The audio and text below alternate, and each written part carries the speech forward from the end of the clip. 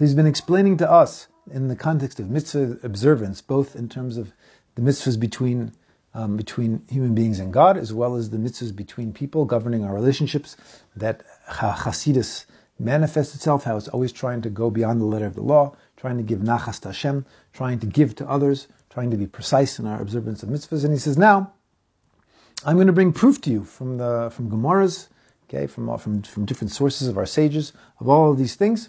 And even though these things they're really straightforward, they're pretty obvious, he says that they don't really need proof, but I'll bring you proof anyway.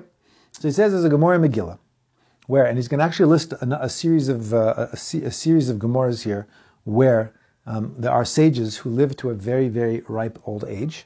And we understand that, not everybody gets to live to a ripe old age, and therefore you need a certain schus. You have to have a merit to live such a long, good life. And so we see that the students asked Rabbi Zakkai, and they said, B'meh herachta yomim. What merit did you have, Rebbe, that you have lived such a long, good life? And he said to them 3 things. He says, I never went to the bathroom within 4 amos of the place where I pray.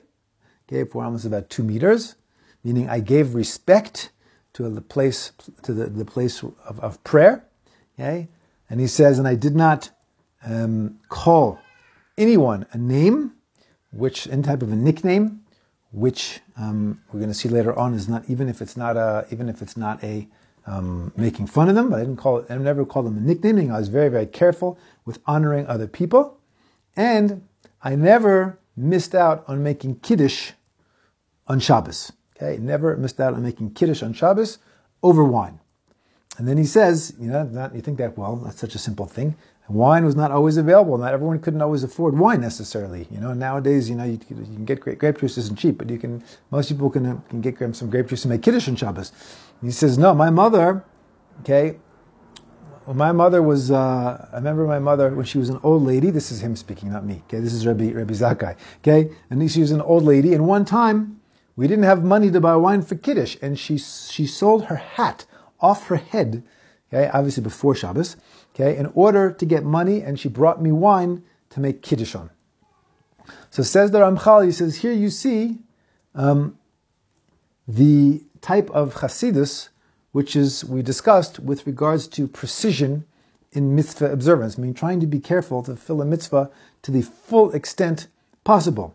Because really, he says, if a person doesn't have money, they don't have money to buy wine for Kiddush, or it turns out Shabbos came in and they don't have Kiddush, there are things you can do. Okay, this is not halacha, but there are things you can do. For example, you can make Friday night, you can make Kiddush on the bread. Okay, so he says, okay, so if you can't afford wine, you can't afford wine. So you don't have to go find. He says, but since he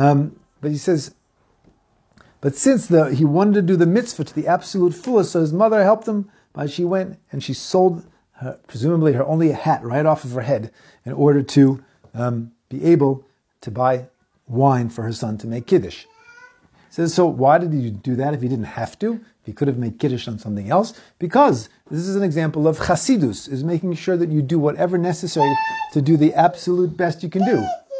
And you see that when it came to giving honor to his fellow Jew, is he was careful not to call him any type of a name, even one which he says, as the commentators explain over there, it wasn't in any way a negative name, meaning he would call someone by their proper name. And Rav Huna, we see another example of the Gemara of Rav Huna, one of the great sages, who actually sold his belt, okay, in order to afford to buy wine to make Kiddush on, and he had to hold his pants up with a reed. He had to tie a string around his pants to hold his pants up, although they didn't wear pants, whatever it was he was wearing back then, they wore cloaks or whatever, okay? But you see that because why? He didn't have to, but he wanted to make sure to do the mitzvah of Kiddush in the best possible way, which is over wine. So he sold his belt so he could have wine for Kiddush.